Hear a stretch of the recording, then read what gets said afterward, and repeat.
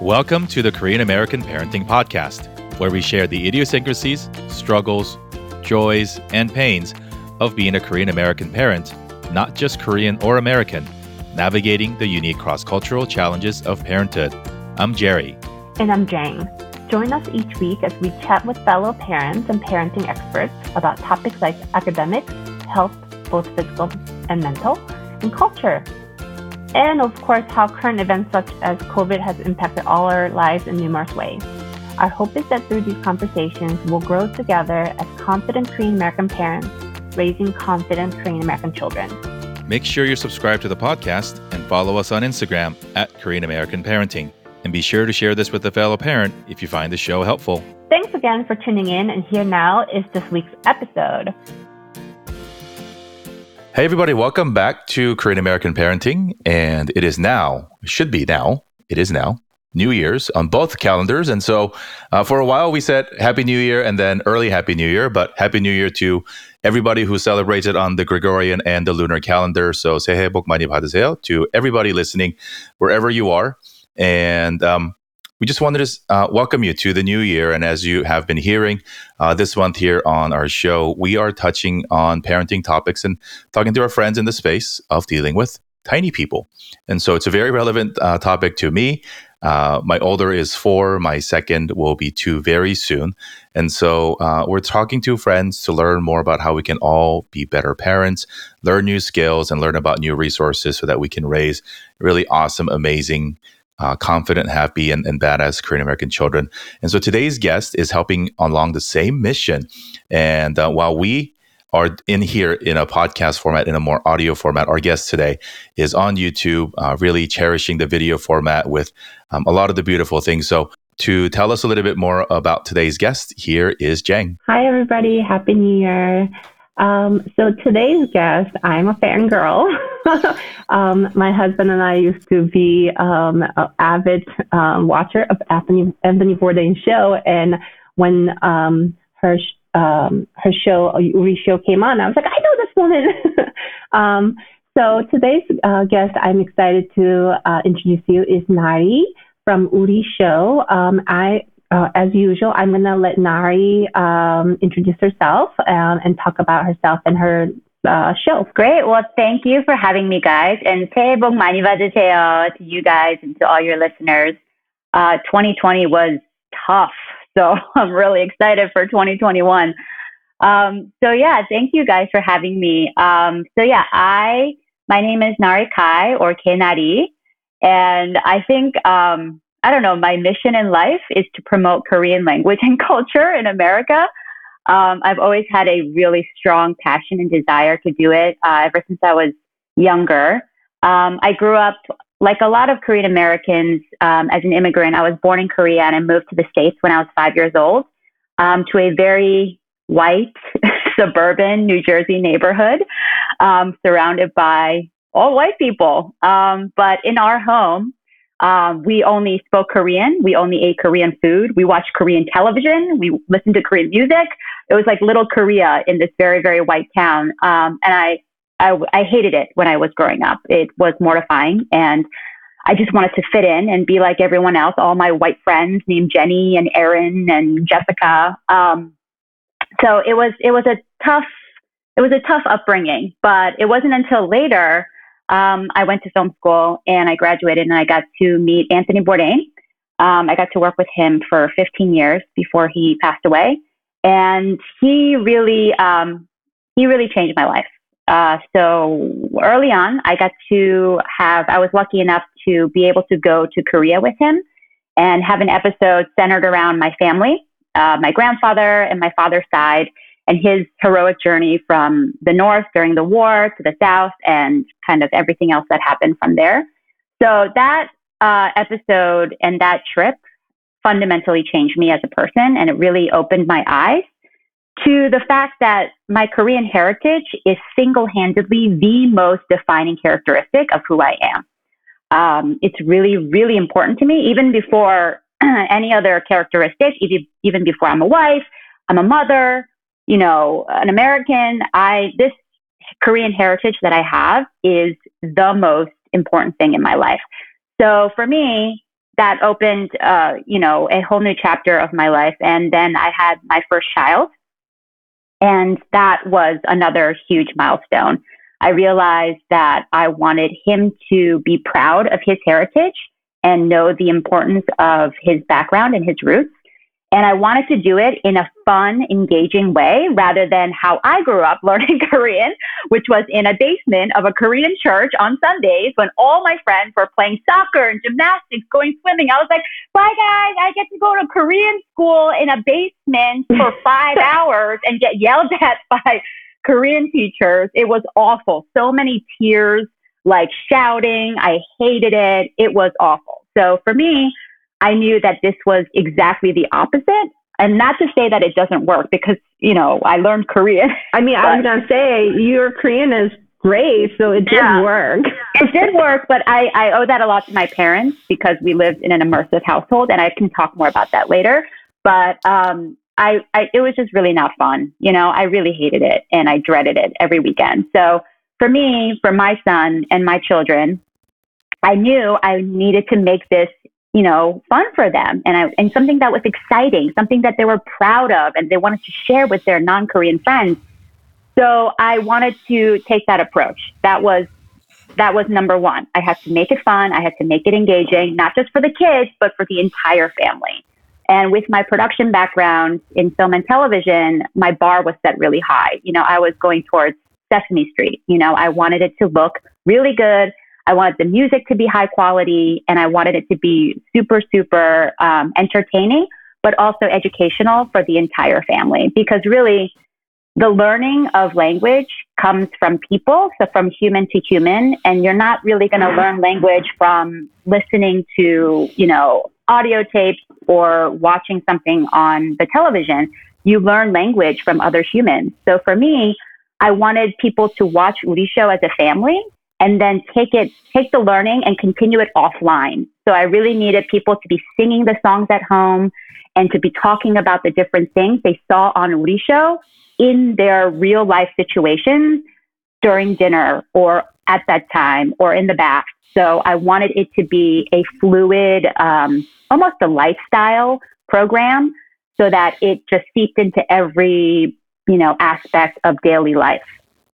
So yeah, in a nutshell. You mentioned, I think that's awesome, Nari. I think for some of us listening, especially in our generation, the person that you work with is an icon, is a legend, right? And we wish he was still here and kept continuing to tell stories, but he left us so much to watch and then to consume.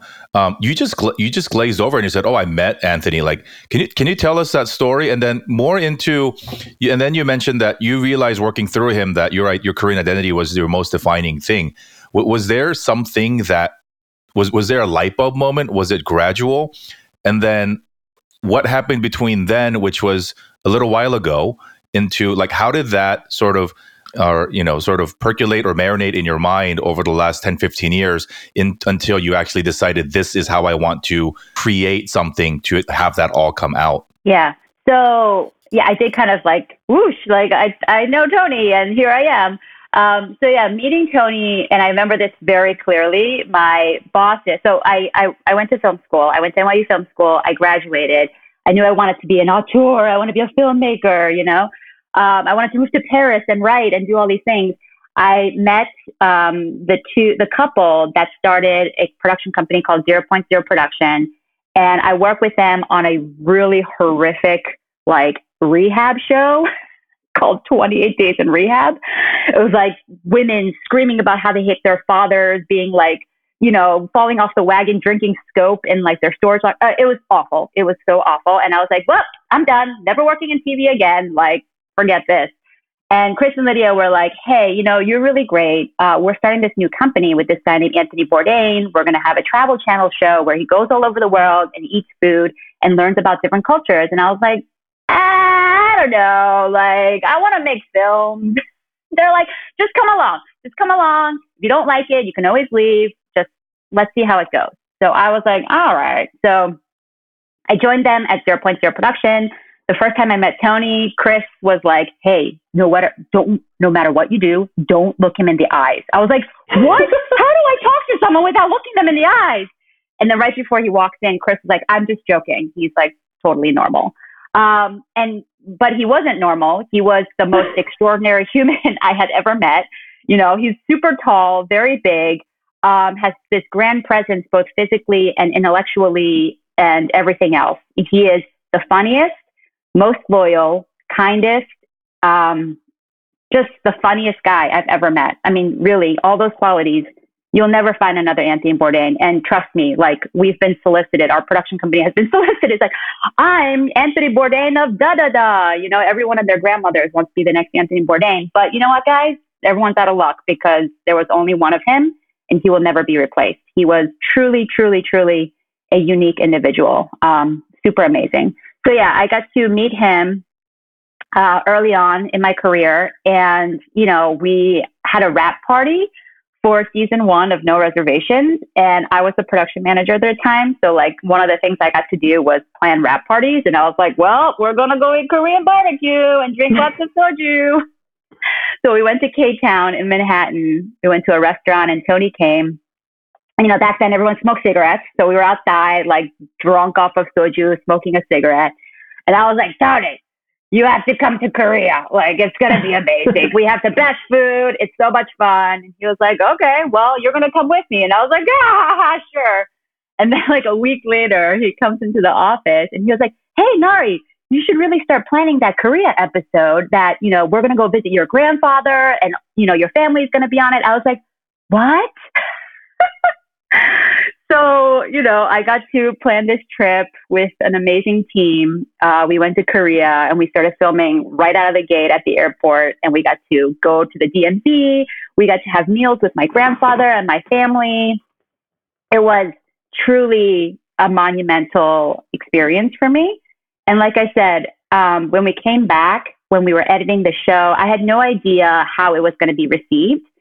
So when it premiered, I saw the episode, and back then there wasn't really like Twitter or social media was just starting. And so like a lot of the stuff, the comments were being left on YouTube. Like someone illegally posted on YouTube the videos of the show and there was like hundreds of comments. And I would say like 90% of them were really positive. Like, oh my gosh, like what an amazing show. Like, I'm so happy that you're promoting Korean culture in America this way with Tony, blah, blah, blah. But then like 10% of it was really nasty and really, really like it made me cry. So I told Tony this and he was like, look, all those people, they're just haters. You did an amazing thing. And this is like who you are. The fact that you're an outsider makes you special. Your heritage makes you special. And so kind of that, like you said, Jerry, like that light bulb moment was kind of that conversation that I had with Tony. Of course, the whole experience leading up to it as well. But him just explaining to me, the truth that I always knew, that this kind of thing that made me feel ostracized was what made me special and made me who I am. So it really helped me celebrate all aspects of my heritage and my roots. That one experience kind of unlocked it, I would say. It wasn't that it wasn't there, that I didn't know it. He really helped me open it up and see that, I had this like treasure, this really, really special thing in my life that not everyone has. So it really revealed that his experience with me revealed that to me. So I will be eternally grateful for what he taught me and that experience and how I grew as a person. So that was, a long time ago. I was like a baby. And then fast forward all those years, I got to do many, many other projects with him. I got to travel to amazing places and have the most incredible food, and really grow more as a, person in production, as a storyteller, but also as a human in general. I got to see so much and learn so much from different people. And all those experiences, and then I got to do a film with Tony as well called Wasted, the story of food waste, where we explored creative solutions to food waste all over the world. And we got to go to Korea, Japan, to Europe, and all these different places. And it was a super, it was an incredibly, it was a huge learning experience. And the fact that I got to do that again with Tony was, it was a cherry on top. So that was a really, really amazing experience that I got to have with him, the last one that I got to have with him, unfortunately. And then around that time was when I had my first child. So again, all of this, you know, my professional experience and all of my childhood growing up really culminated in when I had my first child, my son. And then I knew the instant that I got pregnant that I was like, well, better spruce up your Korean and get those songs out and get the books out, because this kid is going to be like the most Korean kid in America. And I was lucky because, you know, my parents forced me to speak Korean at home. So I speak pretty fluently, to the fact, you know, to the point where when I go to Korea and I work professionally there, most people don't know that I'm from America right away. Although my education level is definitely capped out around like third grade. You know, it's like, obviously I can read and write, but I'm not, you know, I wouldn't say the level is like up until like middle school. So I'm fluent in Korean, so I'm thankful for my parents for that. And I have my mom nearby, so she was obviously a huge resource. And, you know, growing up in Korea, you're surrounded by a lot of your family members. And I know that in America, it's a lot harder because the country is so big and we're split up most of the time. But I had my mom living close to us ever since my son was born. So she was a huge resource in speaking the language at home, but also exposing him to all the food and the culture. So yeah, my son being born was the moment. And then, you know, when he became 2, I knew that I needed a community. You know, I couldn't do this by myself, and I couldn't do it with just my family. And I wanted him to have exposure and hear other grown-ups, other kids, you know, people that he admired and he liked speaking Korean and doing Korean cultural things together. So this was another aha moment when I was like, you know what? I'm just going to create this community for myself and for the people around me. And so I created Uri School. So Uri School Brooklyn was created, and we met once a week for 1 hour, and we would sing songs in Korean. We would have Korean food and snacks, and we would have story time in Korean, and we would just play and have fun with the language and the culture. And it really took off, you know, like we had a lot of kids come through that program, and a lot of the parents were like, this is working. My kid is singing in Korean at home. So I got to experience that firsthand, and to literally, you know, be able to speak to these kids and have them speak it back to me. It was incredibly rewarding. And so I knew that this worked. You know, immersion and speaking to the kids, singing with the kids, you know, making the stories fun and something that they're into, this works, you know, and the earlier you do it, the better the results. I think your story is quite amazing because, you know, your story, going back with Tony, there was that perspective change on who you are, because what you are and who you are didn't change. Your perspective on that has changed. And I think that's really I think a lot of us have that moment where we're trying to figure it out. I think from our last guest, Sandy, who's also doing a lot of bilingual teaching for her children, was telling us that, you know, having the bicultural, cross-cultural experience as a child is very fortunate. Right? It's something that is gifted to a child that not everybody has. And I think that was kind of an aha moment for me, because I never thought of it as something fortunate. I always thought of it as a challenge, right? Like trying to navigate the two cultures and how do I fit it? But where she turned it around and said, well, this is your luck to have this in your life. And I think that's what you're doing by spreading that fortune to all the children around you and making the community. I think that's just so amazing that you're actually putting that into action. Thank you. I'm actually selling it as a superpower to my child and my children. I'm like, dude, not everyone can do this. Like, you can go to Korea and you can talk to people, you know, and how many people, especially in America, can say that? So actually, one of the kids that came to Uri School, she called it a secret language because only her mom and her spoke it, and no one else in their lives spoke it until they came to Uri School. So yeah, it is great fortune. It is great luck. It is a superpower. I mean, like, the fact that you can speak two different languages and understand two different languages, the fact that you can sing in two languages and read stories in two languages. I mean, this is a great, great fortune and power that we are trying to instill in our kids. And I think we all need help, like I can't do it alone. You guys can't do it alone. We need a community, and I think, when I was growing up, I went to church a lot.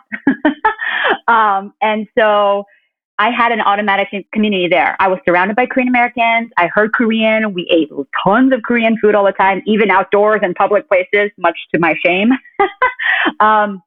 So I had that growing up. I think a lot of people, maybe our generation, don't have that community as much. I know a lot of probably your viewers and listeners still go to a church, but I don't go to church anymore. And for me, it was important to form that community. And I wanted Uri Show to be a hub. I wanted us to be a point where we can all get together, talk about how to, like you guys said, raise like super awesome, optimistic Korean American kids that are proud of their heritage and their language.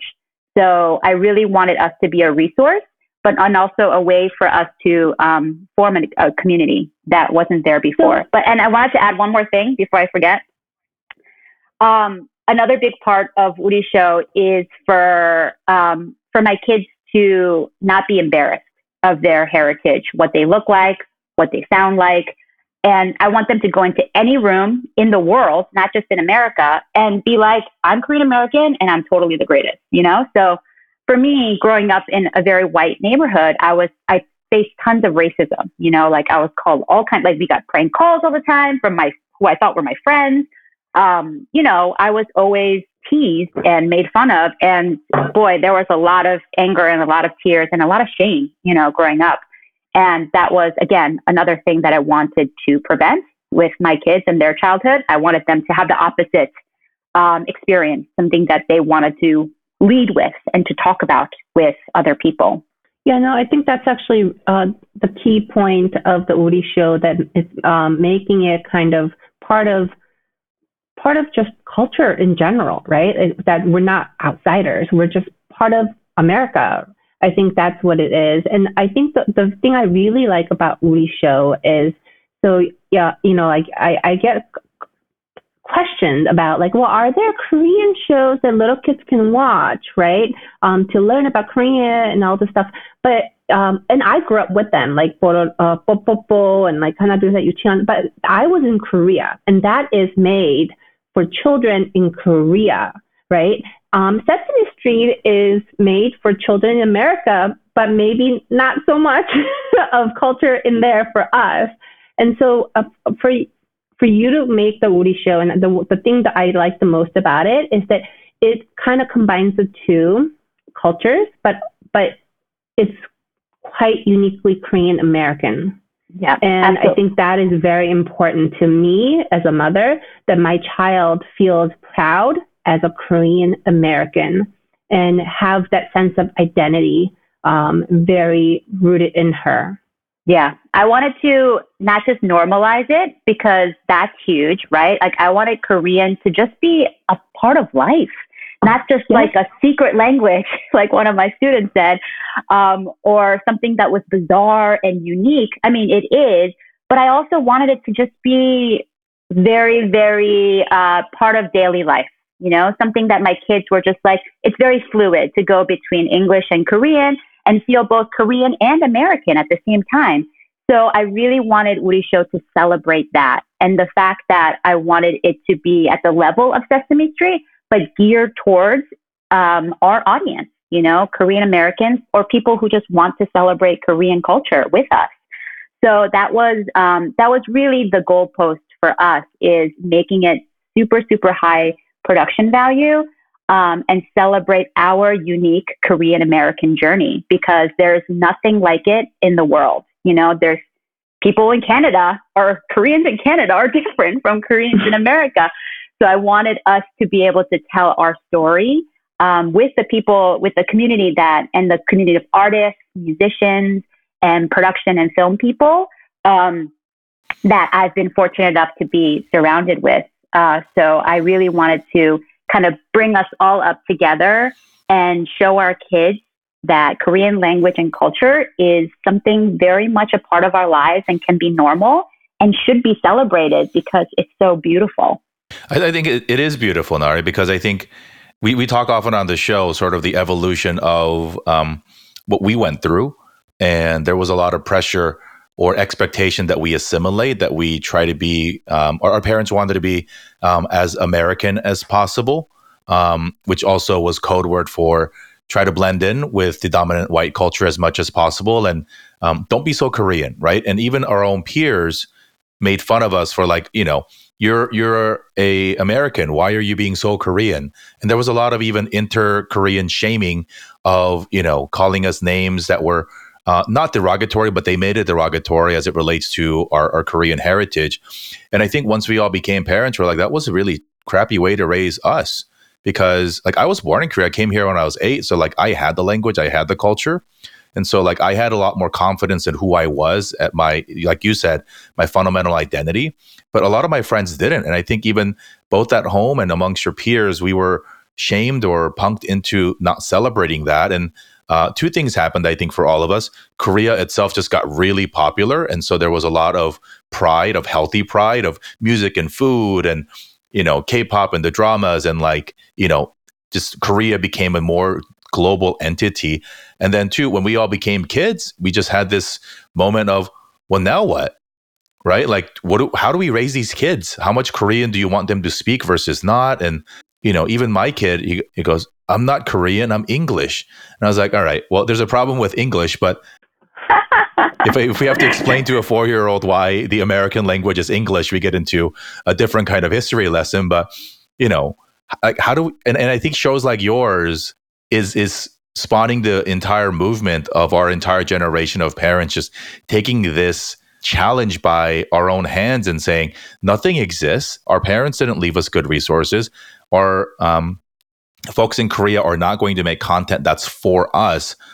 And similar to what we're doing on this show, the market may not be as big as the market for a CNN or a travel show. However, it's meaningful because it's for us, and it's meaningful because it's for our kids. And even from a economics perspective, it's big enough because we are also becoming more popular with people outside of our direct community. And so whether they are parents of adopted Korean kids or folks in, multicultural family households, I think it's really, really wonderful. Share with us a little bit about your long-term vision of the Uri Show. How do you want it to evolve beyond the current format of it being, on YouTube? And how do you want the folks to engage with you? Obviously, COVID happened and it had to be on YouTube. But, you had some in-person experiences. Now you're purely digital. Tell us about your future with the Uri Show. Yeah, so it started because I knew that the shift from in-person learning onto a production, platform, right now it is YouTube. I knew that shift had to happen because I wanted to reach a bigger audience. I can't be in multiple places at once, but that still being the most effective way to teach young children language, again, is for humans to talk to the little kids in person. So I hope that someday that Uri Show could be a live show where we can all come together and sing songs together and have fun together in person. But that's probably like phase 5 in of Uri Show. Right now, we're like you guys said, we're on YouTube, and I'm trying to do monthly episodes that are about 10 to 15 minutes long. And I know that short sounds like such a short amount of time, but it is a lot of work.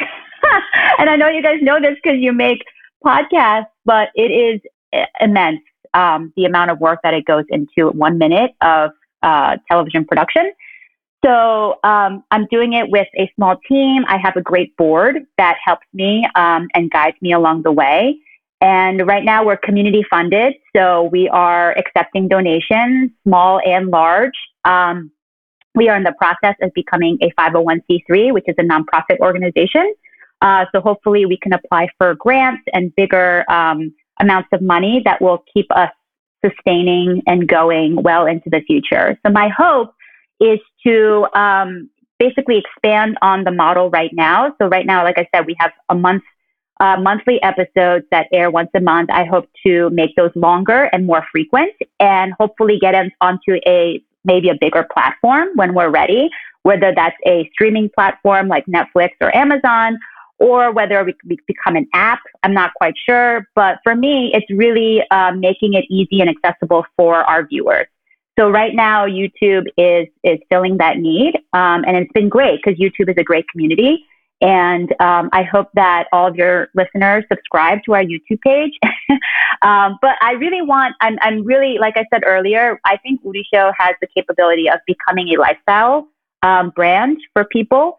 So you don't just come to watch the shows, but you can download the music. Maybe you can get some printouts or activities that we will offer someday.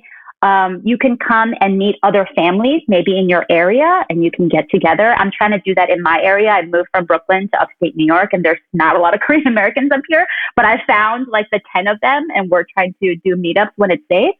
So I hope to be able to become a hub for all Korean Americans or people who will just want to learn more about Korean language and culture, and become a meeting place virtually and in person where we can celebrate our language and our culture together. So really, it's not just for kids, it's for families and learners of all ages and all levels.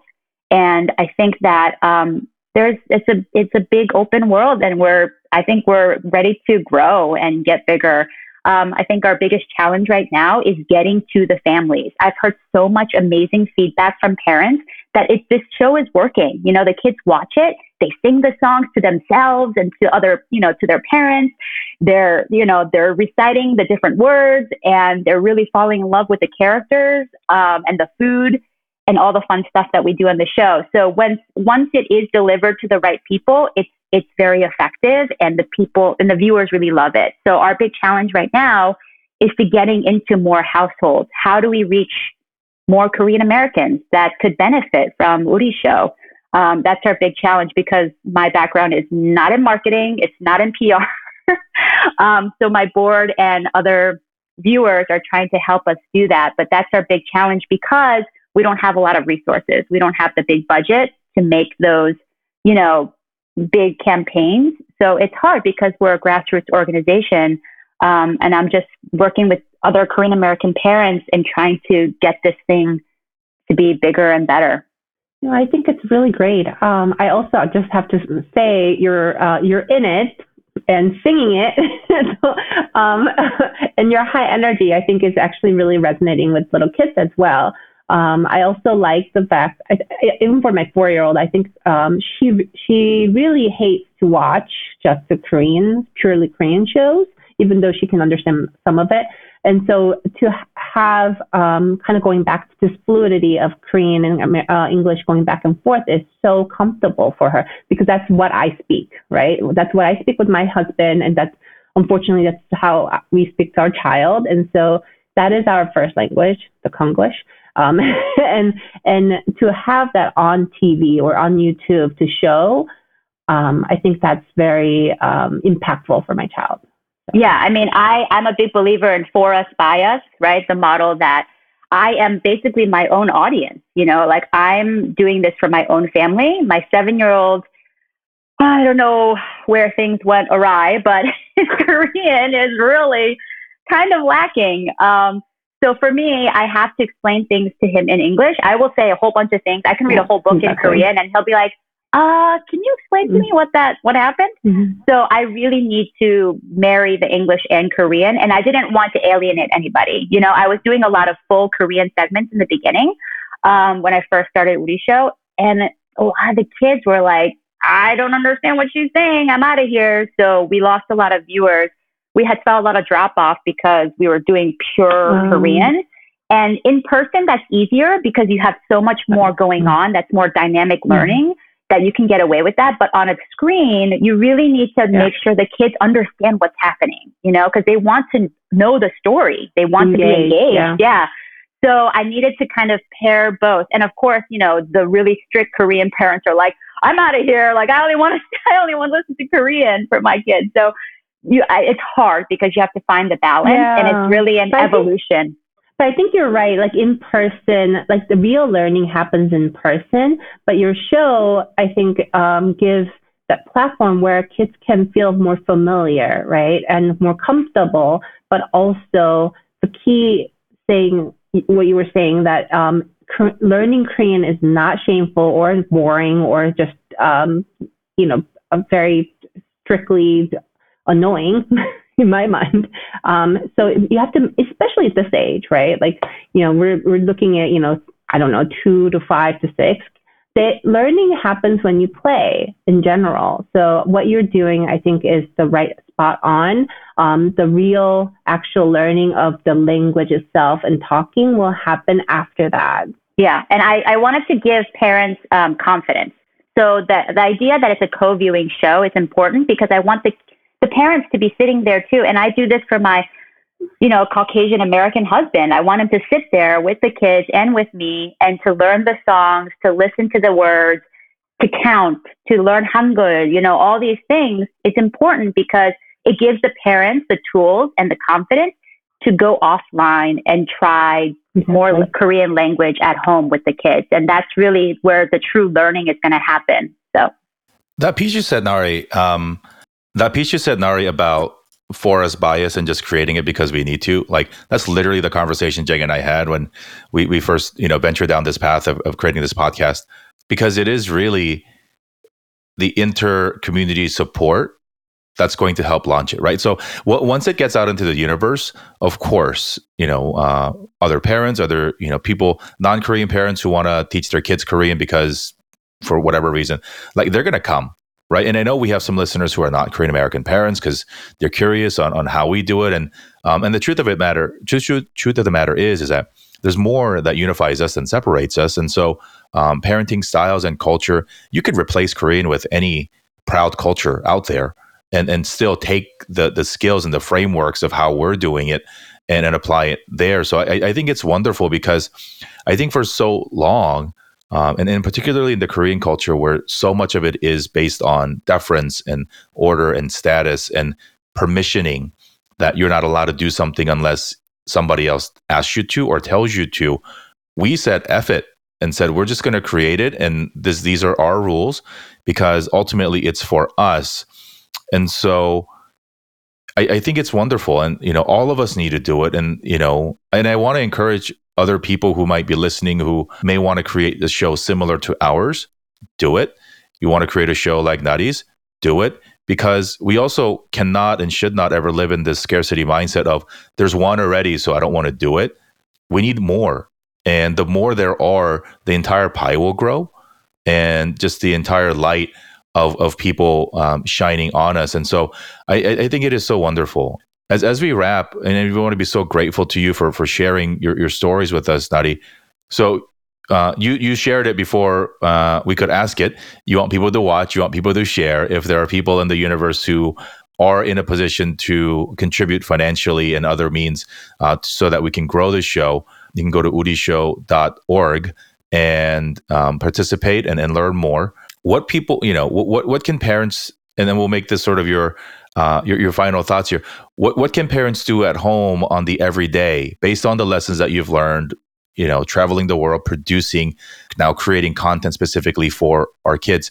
What can we do every day that's not anchored on listening to this show or watching your show, where we can really share our language, our culture with our kids to instill that habit and build that muscle? I think the key is to make it fun. And that's always been a driving force for me on Uri Show. I wanted it to be fun and engaging for the kids and for the parents. So whether that's listening to some Korean songs that you guys all can enjoy together, and I know that can be kind of tricky sometimes to find, but music can really unlock language. It's super powerful. And the more you listen to a song, the more you'll learn it. And when you're singing Korean, you're speaking Korean. So I think music is super, super powerful and something that is, for my family, always playing. We're always playing Korean music in the background. And the kids, you'll be surprised. They'll be sitting by themselves, just singing to themselves in Korean. And it really works. And I think things like food, obviously Korean food is the best in the world. So I think we can unlock culture through things that kids really like food. So try different Korean recipes at home, get them cooking, get them interested in Korean food and Korean cuisine, and have fun, eating delicious food together. So I think whether it's sports or games or stories. It's really about what your kids gravitate towards and making it fun for them and for you. Because it really, at the end of the day, Korean language and culture, it should be celebrated rather than have it being a chore, you know? So I think the most important thing is to make it as fun as possible. And don't beat yourself up if you can't do it, all the time or do it perfectly. I think the pace that you're going, the pace that feels right for you and your family is the right pace. Don't put so much pressure. And I know we all grew up in like a super high pressure childhood and work environment in general. I think Korean Americans are such overachievers that they want to like shoot for the stars. And not to say that people shouldn't do that. I mean, I'm sure a lot of your viewers are going to do it anyway, but really just go at your own pace, make it fun, make it organic, make it just a part of life, and make it super, super duper duper fun for the kids. Thank you for that. I think it's Korean, like you started the show with, is who we are. We don't turn off the Korean switch and then turn it off when we go in certain places. Can't change. Well, most people you're not watching this, but you can't change this, right? Can't change the way you look.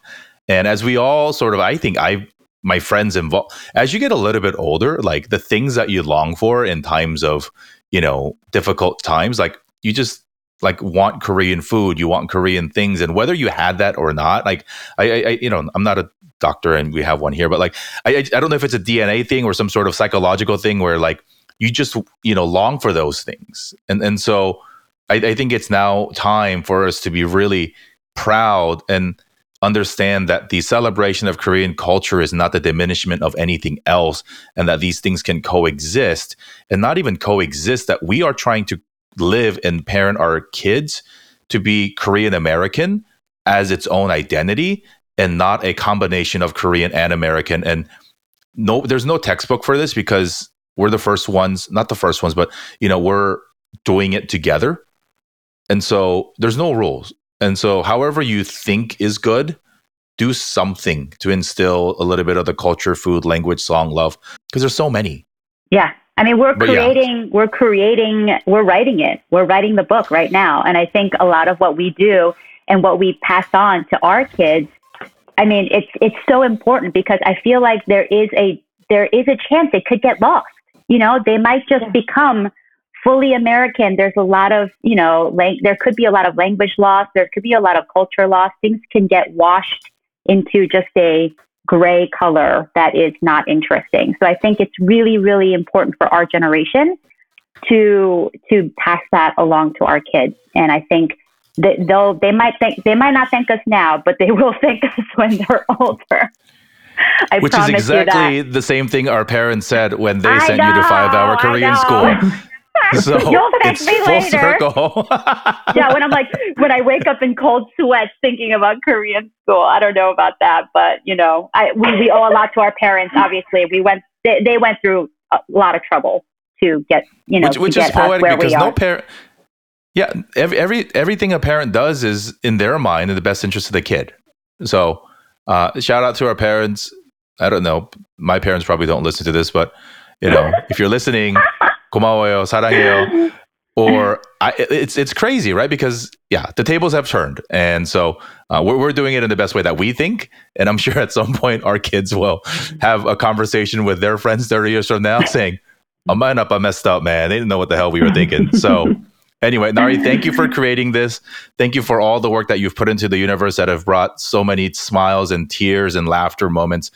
You've really, and for all the people who are big Anthony fans, there was a Korean woman behind it all, telling the story and making sure that it hit the right tones and shepherded the conversation. And so to all the creators in front and behind the screens, again, you're probably hearing this on the 18th, but right now as we sit, this is the week that Minari is coming out. This is the week that Happy Cleaners is coming out.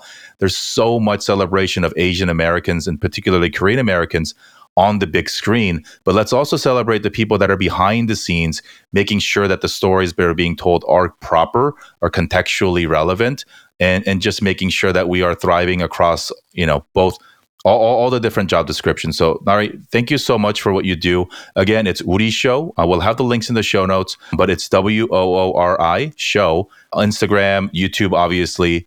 Give Nari a follow. Let's support in the work that she does, because I would rather support her doing it than to try to make it all myself. And so that is a really, I hope everybody agrees with me. So thank you so much for joining us today. Stay safe up there in upstate New York. And until the day we can hang out again and have all of our kids play together again, please be safe and be well. Thank you so much for having me, and Happy New Year again. 새해 복 많이 받으세요, 여러분. Bye, everyone. Thank you so much for tuning in to another episode of the Korean American Parenting Podcast. I want to thank our guest and for you for joining us today as we share our stories and our perspectives along our own Korean American parenting journeys. Follow us on Instagram and on Facebook at Korean American Parenting, and be sure to check out our website, KoreanAmericanParenting.com, to learn more about the podcast, about us, and about our community. Please take a moment to rate and review this episode if you are listening to us on Apple, and share this episode and this podcast with a friend or two in your life who you think would benefit from listening to us. Thanks again so much for tuning in. We wish you all the health and happiness as we go along our parenting journeys together, and we'll see you next time on the Korean American Parenting Podcast.